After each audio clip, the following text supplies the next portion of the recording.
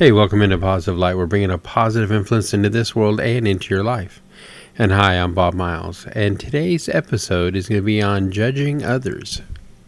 And out of Matthew 7, it says, "Do not judge, or you will be judged. For in the same way you judge others, you will be judged. And with the measure you use, it will be measured to you. Why do you look at the speck of sawdust in your brother's eye, and pay no attention to the plank in your own eye?" And Rick Warren writes, "Stop passing judgment. Speak and act as those who are going to be judged by the law that gives freedom, because judgment without mercy will be shown to anyone who has not been merciful. Mercy triumphs over judgment." From James 2:12 and 13. As followers of Jesus, we live in a constant tension. On one hand, we want to honor God and do what He wants. On the other hand, everything in our world is directly opposed to God. Life in the kingdom of God is at odds with the ways of the world. You are going to see many things that disagree with your values and, more importantly, with God's values. How do you respond? Unfortunately, too many Christians respond by passing judgment on others. James tells us that if we judge others without showing mercy, then God will not show mercy to us. God desires mercy over judgment. You can avoid being judgmental by telling the truth with gentleness. You can tell someone that disobeying God will lead to negative consequences in a way that doesn't pass judgment on them. You become judgmental when you take the truth and hold it over people's heads in order to make yourself feel superior. We are called to tell the truth to help people, not to harm them or put them down. You can disagree with someone without being disagreeable. Even if you are right about something, being rude about it puts you in the wrong.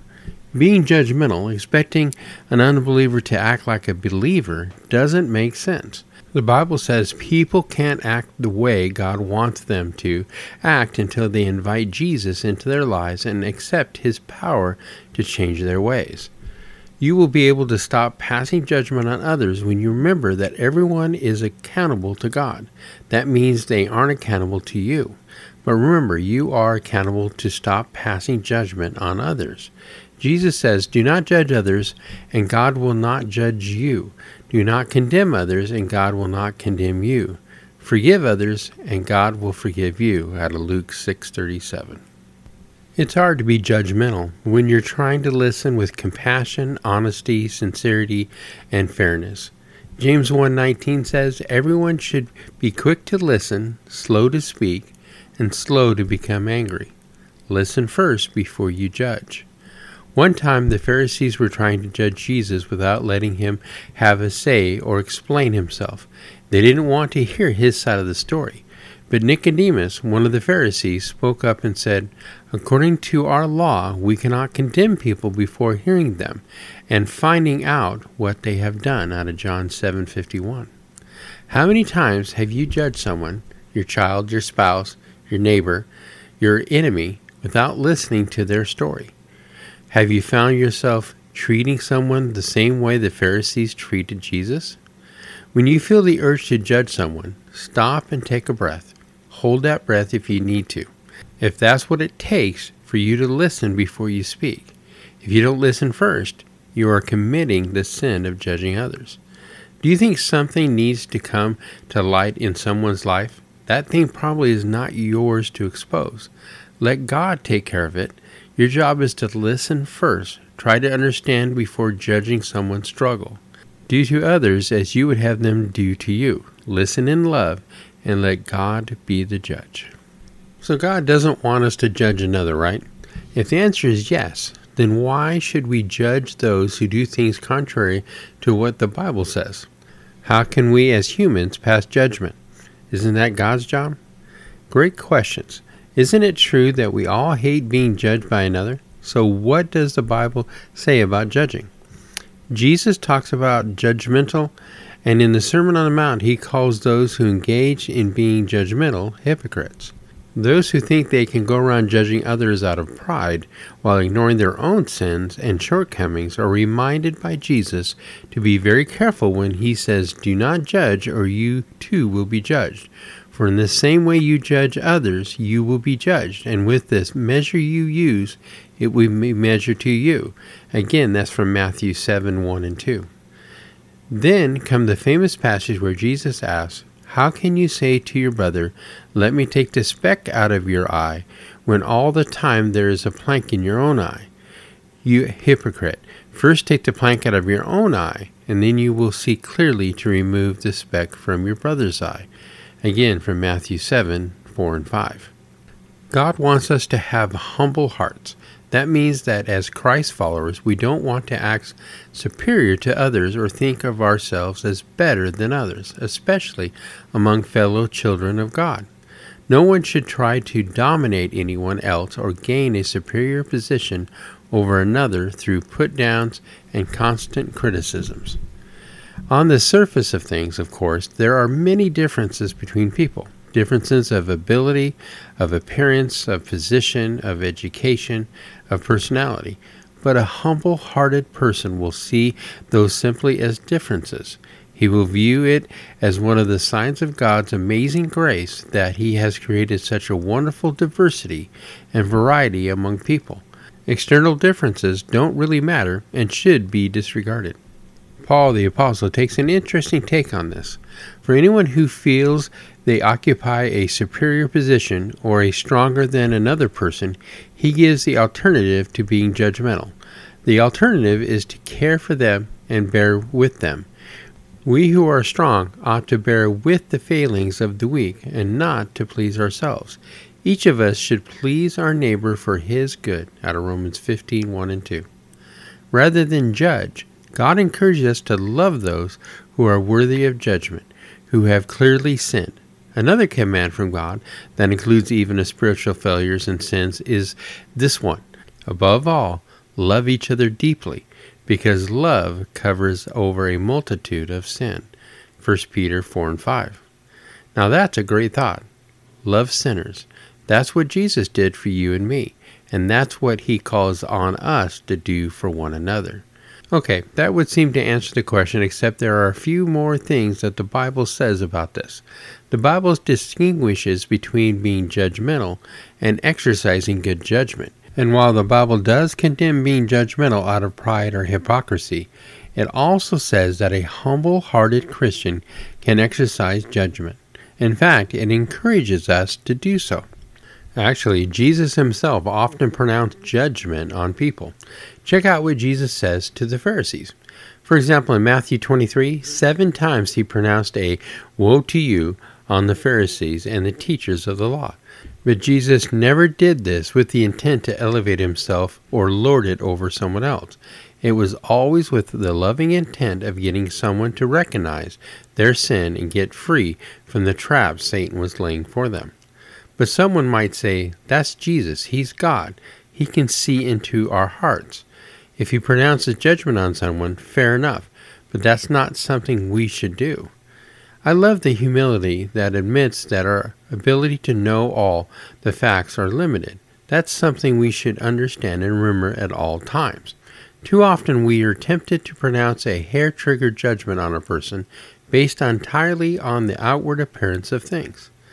But on the other hand, there is a big difference between being judgmental and exercising judgment. There is a place for exercising judgment in a humble fashion and in a God-pleasing way. The latter is what Jesus calls making a right judgment. In John 7, stop judging by mere appearance and make a right judgment, out of John 7:24. Perhaps when Jesus said this, He was simply recalling something the Jews had already been taught from the book of Proverbs, where exercising good judgment is actually portrayed as a way to help others. Speak up for those who cannot speak for themselves, for the rights of all who are destitute. Speak up for the judge fairly. Defend the rights of the poor and needy, from Proverbs 31:8-9. Actually, if you read the entire book of Proverbs, you will find many passages in which you will be encouraged to gain wisdom and exercise good judgment in all your interactions with people. In fact, I try to read a proverb every morning. There's 31 proverbs, which is basically one proverb per day for the month. Intriguingly, when Jesus is asked the question, who is the greatest in the kingdom of heaven, he actually commands the church to exercise and pronounce judgment to help a sinner leave his way of sin. Ultimately saying, and if he refuses to listen even to the church, treat him as you would a pagan or a tax collector. I tell you the truth, whatever you bind on earth will be bound in heaven, and whatever you loose on earth will be loose in heaven. Out of Matthew 18:17 and 18. And later on in Matthew, there is the parable of the lost sheep, where Jesus once again commands us not to engage in judgment. See that you do not look down on these little ones. And he asks this question, what do you think? If a man owns 100 sheep, and one of them wanders away, will he not leave the 99 on the hills and go look for the one that has wandered off? Jesus loves the lost. If that means pronouncing judgment in order to shake a person up and find them again, he will do it. And he encourages us to do the same. Check out Peter's Pentecost sermon in Acts 2, or Paul's recommendation about a sinner in 1 Corinthians 5. And you'll see other examples of church leaders and church exercising and pronouncing judgment in order to reclaim wandering, wavering brothers and sisters in Christ. Paul sums up this approach by encouraging believers to be careful who they hang out with. We can be misled, he says, but again, notice his intent, his desire to reclaim a brother or sister to the faith.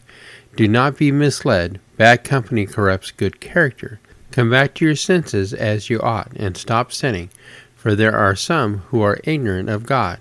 I say this to your shame, from 1 Corinthians 15:33 and 34. So here's the Bible's answer to the question, can a Christian judge others?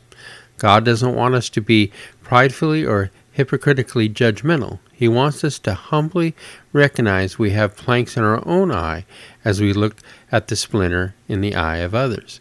At the same time, he encourages the use of good judgment in our interactions with others, exercising and even publicly proclaiming judgment in cases where you can help reclaim someone who is wandering away from God's love and the true life God wants to give him in Christ.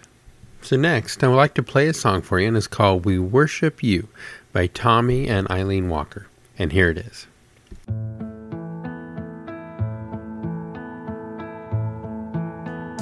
We worship you, not for the things that you do, not for the blessings you give. Though you've been faithful and true, with mercies brand new, but because there is no one above you, just because you are God, we worship you. We worship you. We honor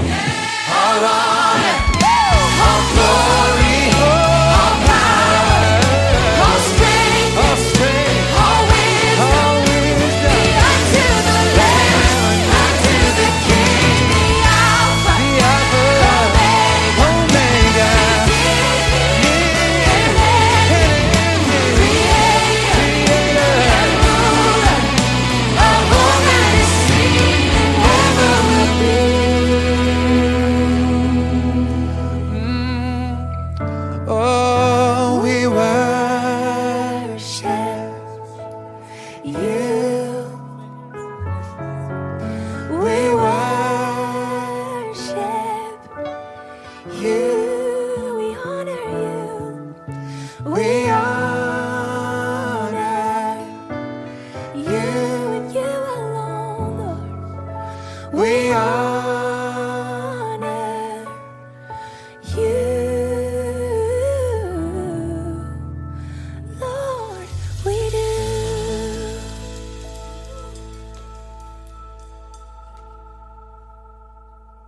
Hey, what a great song by Tommy and Eileen Walker. And here's what Tommy said regarding this song. He said this song was written out of the thought that while we do worship God because of his amazing love and mighty deeds, we ultimately worship him simply because he is God. Being God is the position he holds. He is the uncreated one. He is the initiator and maker of all that there is.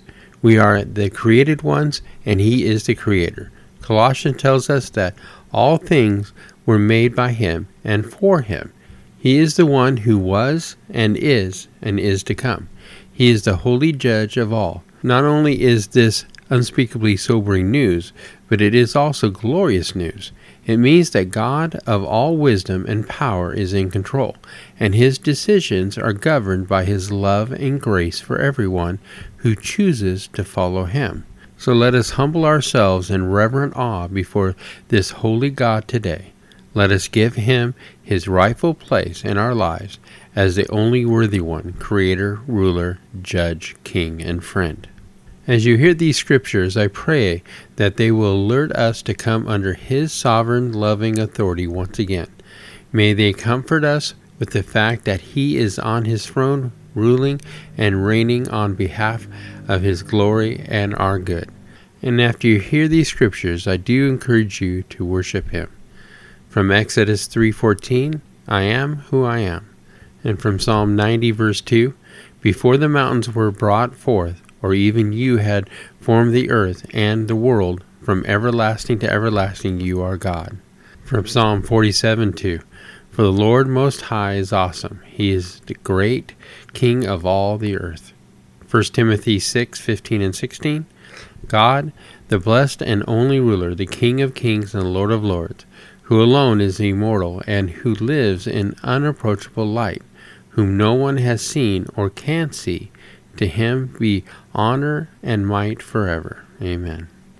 And from Revelations 1:8, I am the Alpha and the Omega, the beginning and the end, says the Lord God. I am the one who is, who always was, and who is still to come, the Almighty One. Do not judge, and you will not be judged. Do not condemn, and you will not be condemned. For with the measure you use, it will be measured to you, from Luke 6:37 and 38. What did Jesus mean by do not judge?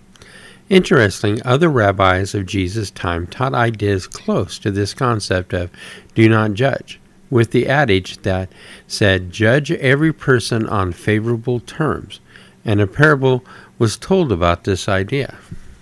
A man went to work on a farm for 3 years. At the end, he went to his employer and requested his wages. The farm owner said to him, I have no money. So he said to him, well, give me some of the crops I've helped grow. To which he replied, I have none. He then asked to be given some sheep, and the farmer told him again that he had nothing to give him. So he gathered up his belongings and went home with a sorrowful heart. A few days later, his employer brought him all his wages with 3 carts of gifts. The farm owner said to him, when I told you I had no money, what did you think? He said, I thought you might have lost it in some bad business. Then he said, what did you think when I said I had no crops? He said, I thought perhaps they were leased from others. He then said, what did you think when I said I had no animals? And the man said, I thought that you may have promised them to the temple. The farmer answered, you are right. I had dedicated all my possessions to the Lord because my son wouldn't study the scripture. But yesterday I was absolved of the vow, so that now I can pay you. As for you, you have judged me favorably. May the Lord judge you favorably. This story has elements in it of not condemning another, and also a parallel of, for with the measure you use, it will be measured to you. Could this be the gist of what Jesus is saying? If the idea to judge others favorably is also applied, it is impossible to have a critical or cynical spirit towards others. It is difficult even to remain angry or bear a grudge against someone once you start thinking of what might have motivated them to do whatever you are upset about. It is a lot easier to reach out in love when we let God judge other people's motivation and not to do it ourselves. Jesus saying, "Do not judge," becomes the best wisdom for any situation when we know that people are sinful and may have wrong motivations, but only God knows their heart. So next I'd like to read you a story, and it's called The Dirty Laundry, a story about judging others. A young couple moved into a new neighborhood. The next morning, while they were eating breakfast, the young woman saw her neighbor hanging the washing outside. That laundry is not very clean. She doesn't know how to wash correctly. Perhaps she needs better laundry soap. Her husband looked on, remaining silent. Every time her neighbor hung her washing out to dry, the young woman made the same comments. A month later, the woman was surprised to see a nice clean wash on the line and said to her husband, "Look, she finally learned how to wash correctly. I wonder who taught her this." The husband replied, "I got up early this morning and cleaned our windows." And so it is with life. What we see when watching others depends on the clarity of the window through which we look. So don't be too quick to judge others, especially if your perspective of life is clouded by anger, jealousy, negativity, or unfulfilled desires.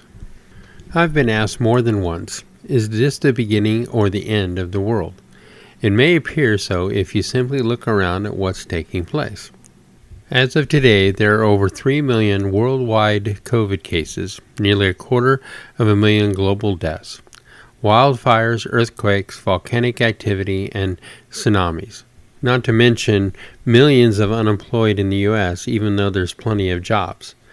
And beginning of a mass starvation globally. It seems the world is collapsing. So is this the beginning of the end? I've read and have had several articles, blogs, and sermons by prominent Christian ministers saying as much. So let me answer that question the way the Bible would. Yes, the world is ending, but not today. This isn't the end of the world. Although I get it, I know for many it may feel that way. Perhaps in some ways your world is ending, or at least your way of living. Please hear this statement. You will get through this. As we are seeing in Asia and parts of Europe, things are getting better. COVID-19 will pass. Whether it be quickly or we must endure for a time, we will overcome. But there is a day coming in our future. No one knows the day or hour. The world will come to an end. The Bible talks about a time called the Great Tribulation that lasts for 7 years and begins with the unveiling of the Antichrist, and it ends with the return of the one and only Jesus Christ. The Scripture do tell us that during that time there will be earthquakes, viruses, crazy amounts of violence. I don't know if we're living in that time today. And if it's not, then it's coming. But you need not fear that day. Jesus has made a way for you to be saved. Do you know Jesus? You can, and that's His desire. For God so loved the world that He gave His only begotten Son, that whoever believes in Him shall not perish but have eternal life. From John 3:16. So here's what you need to know. God loves you. He loves you so much, in fact, that He sent His one and only Son to this earth to be born of a virgin, to live in a sinless life, and to go to the cross to die and rise again on the third day to give you forgiveness of sins. So Billy Graham writes, a God of justice. What joy there is for anyone whose sins are no longer counted against him by the Lord, from Romans 4:8. So Billy writes, a number of years ago, I was stopped for driving too fast in a speed zone, and in the courtroom I pleaded guilty. The judge was not only friendly, but embarrassed for me to be in his court. The fine was $10. If he had let me go free, it would have been inconsistent with justice. The penalty had to be paid either by me or someone else. Judgment is consistent with love. A God of love must be a God of justice. It is because God loves that He is just. His justice balances his love and makes his acts of both love and justice meaningful. God could not consistently love men if he did not provide for the judgment of evildoers. His punishment of the evildoer and his separation of the righteous is a manifestation of God's great love. We must always look at the cross on the dark background of judgment. It was because God's love for man was so intense that he gave his Son so that man would not have to face judgment. So I am going to end today's episode on an audio clip by Billy Graham on what is sin. Are all sins equal in God's eyes? And here it is. In the midst of the pessimism and the gloom and the frustration of this present hour, there's only one hope. And that hope was expressed by Jesus Christ when he said, "If I go and prepare a place for you, I will come again." Blessed is that servant whom his Lord, when he cometh, shall find so doing. Now the Lord is coming, Christ is coming, and the temptation of many Christians is to say, I'm going to sit down and take it easy and wait for the coming of the Lord. Well, I want to tell you, when he comes, you may be left behind. You remember the 5 foolish virgins in the story Jesus told about? They thought the Lord had waited and waited and waited, and they got a little tired. The oil in their lamps was gone. When he came, they were left behind. The Bible says, blessed is that servant whom his Lord, when he cometh, finds so doing. If I knew that Christ was coming tomorrow, do you know what I'd do? I'd do just what I'm doing today. We ought to live every day just as though the Lord's coming. You ought to have your bags packed and ready. You ought to not have your roots too deep. You ought to not have too big a bank account to worry about. That's the reason the Bible says we're to give to the poor, and we're to give to the church, and we're to give to Christian work. We're to be stewards. Be packed and ready. Ready to go. Working. Winning others to Christ. Witnessing for Christ. Doing all we can to help our neighbor. And above all, loving. Loving. So that does bring an end of our episode today.